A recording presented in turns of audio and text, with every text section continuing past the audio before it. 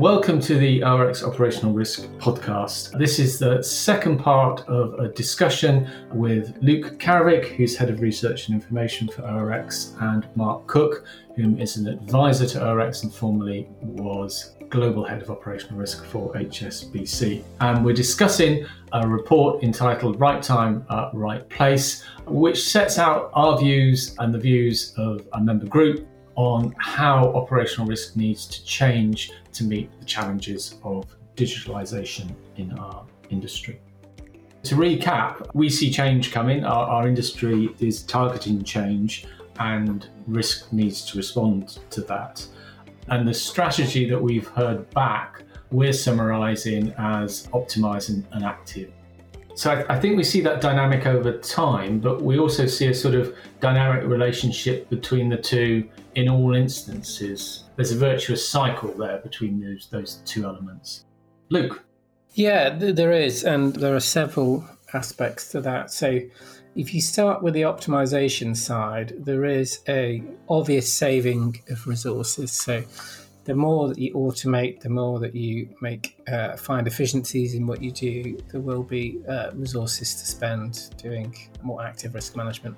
They're not necessarily the same skills, but overall, that sort of transfer of resources is possible. That's a fairly simplistic view of it. I think there are much more powerful, subtle ones.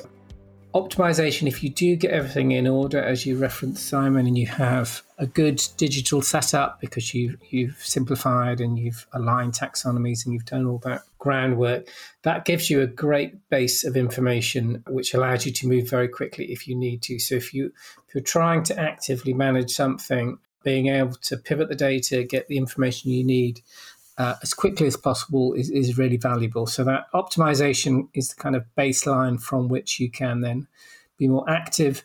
And then finally, there's a kind of partnership side on the optimization angle, which is that the more that you improve the way that risk is managed in the first line, the more that you reduce the burden, things becoming business as usual or getting embedded, that partnership is strengthened as well. So you're kind of reinforcing the relationship, which will mean that parts of the business are much more willing for operational risk to come in and help.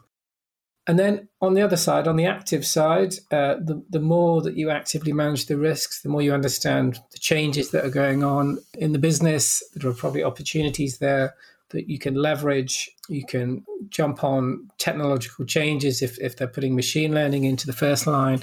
There may be possibilities that you could leverage some of that for risk management purposes, which will, again, reinforce that optimization. So the more your knowledge expands and knowledge of what's going on in the active space means that optimization can improve. And we have that kind of same idea of trust and partnership as well. So the more that you're adding value by actively managing risks, the more you can reinforce that partnership with the first line, and they've been more willing to take on your ideas about optimization. So there is this virtuous cycle going on. It doesn't mean to say you can't optimize if you wanted to, but if you do optimize, it makes it an awful lot easier to be active. And Mark, in your experience, are people approaching it optimize first, active second? Is that a fair comment? I mean, set the farmers to work and then hire some hunters? I think that's been a fairly natural progression, actually, Simon. I'd agree with that characterisation. I think I should say, Mark, I like the hunters and farmers thing. I haven't heard that before. I like it a lot. We'll have it as an ORX way of thinking about the types of individuals and capabilities that we need. I mean, and I touched upon it. You know, they are quite different skill sets, and I think we have seen that. So it's not surprising, therefore, that perhaps most firms probably had a predominance of people who understood the existing processes and practices, and therefore, certainly in the early days of the pandemic, they were well placed to look at how those could be optimized, how those existing approaches could be adapted to respond to the environment that they found themselves. But in many ways, it was a good catalyst to the optimization agenda. It was an ability to stand back and look at how well those things were working, how you can make them more efficient, how you can make them more productive.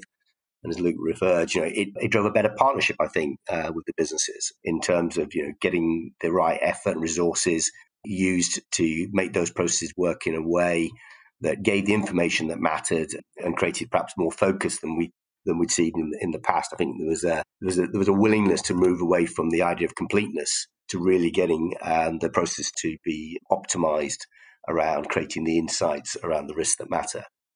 Now, where I think it gets even more interesting, and this is where you're seeing the step through, is then as we've seen these businesses adapt and change themselves, it's become apparent that really to be in the active space, you need ONFR to engage with business in the operating discussions, particularly in terms of thinking about early on how they refine the control systems, how you make the accommodations around that control environment to balance, and we've made this point before, the customer experience with the potential business harm, really getting the right trade-offs. And this is seeing the risk professionals really having to understand the businesses in a much greater depth than perhaps previously, and work very closely with the businesses. So this hunter community is a much more active sport in terms of how they engage, how they understand the change agenda, how they understand those change initiatives, and really moving upstream in terms of being in the conversations at the start, helping influence the actual design, helping businesses launch, but launch in the right way. And again, I think this is a really positive development. But we come back to, you need both. You need the farmers and the hunters. You need both elements to be able to actually create the right outcomes in terms of risk management. Okay, thank you, Mark. Luke, is there anything you'd like to add before I attempt a summary of the report and the thinking we've described so far? Just a couple of quick thoughts. I think both active and optimized require significant innovation. I think the innovation is kind of more obvious in the optimization world because you can point to data and sort of analytics there. But I think also innovation just in the way that we make ourselves move quickly is what you need in the agile world as well. And I think there are huge opportunities that we haven't really explored in risk management to look outside of our institutions for some of that innovation. Typically, risk management has been quite an inwardly focused thing. So I hope to see more of that in the future.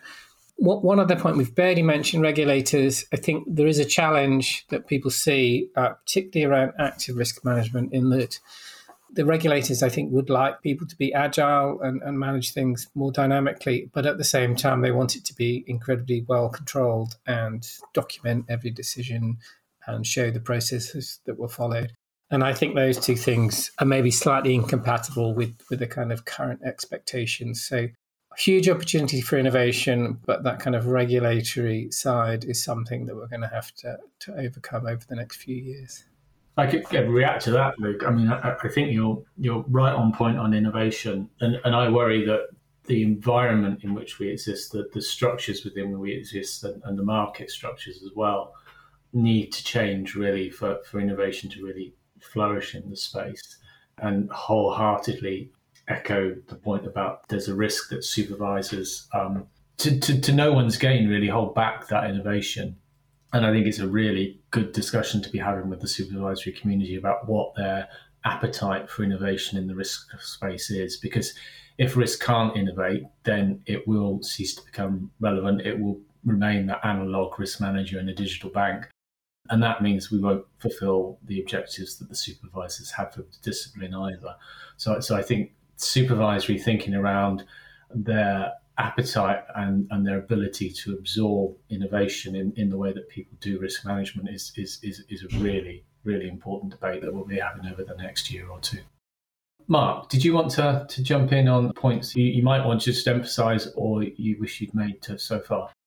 I'll definitely double down on what you both said on innovation. If there's one thing that's been quite exciting about the past period is that we've seen the emergence of new ways of working and new ideas. And we know, and as we've discussed, really that's critical for both optimization and active risk management. I think we've also seen really there's a recognition that the risk data is an asset. And I think the digitalization element that we see in the front end also leads us to the point where you could see that you can bring computational capabilities to bear on that data to create newer insights. And that's going to be really important if we're going to be successful as digital risk managers. So I think we can expect to see a mini revolution in areas like cloud adoption and AI, along with the predictive analytics that they offer. And I think that revolution needs to come from and be driven by a successful risk function. They will need to look both internally but also externally for new ideas and capabilities. And we'll see, I suspect, a shift towards sourcing capabilities as being really important, and as important maybe as the ability to build those capabilities. I think we'll see a move to a more modular approach in the way that we've seen that transpire within the businesses themselves. We'll see a move away from monolithic risk systems in favor of solution-specific capabilities. And I think you can already see it in the background. You can see a growth in risk and reg tech out there. And I think we will see firms look to embrace that in order to drive both effective risk management, but also efficient risk management. So that innovation piece is going to be really quite core to the agenda going forward. And Mark, I mean, it seems to me the challenge is how risk keeps up, right? By which I mean, how does risk keep up with the business? Because the business is quite often these days is or has re-platformed, so it's made its data available in different ways. It's got the budget for the skills and more of a culture of risk-taking. And I think there's that kind of external ecosystem of innovators who are prepared to risk their ideas and their time and their capital in the space.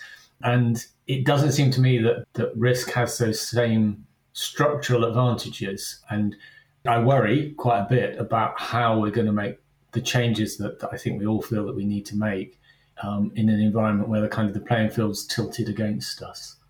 I think you're right. I think you're right there, Sam. We've seen the industry and we've seen our members come together to collaborate on how we can shape risk practices. I think now there's a chance that we will see members come together to think about how we can shape risk solutions. If we can come together in that way, I think it kind of helps to get over that barrier that you've just described. I think there is a lot more that we can do through effectively collaborating and helping develop an ecosystem of risk solutions that the industry can benefit from. And if we can move in that direction, then I think there's every opportunity for us to be able to keep up with this change that we're seeing take place at the front end. Okay. To recap, we see change coming. Our industry is targeting change and risk needs to respond to that. As we consider our response, both the risks that we're concerned about and the assets that we want to protect are expanding the canvas against which we'd want to be effective. And I guess our summary of that still is that to rise to that challenge, risk needs to change.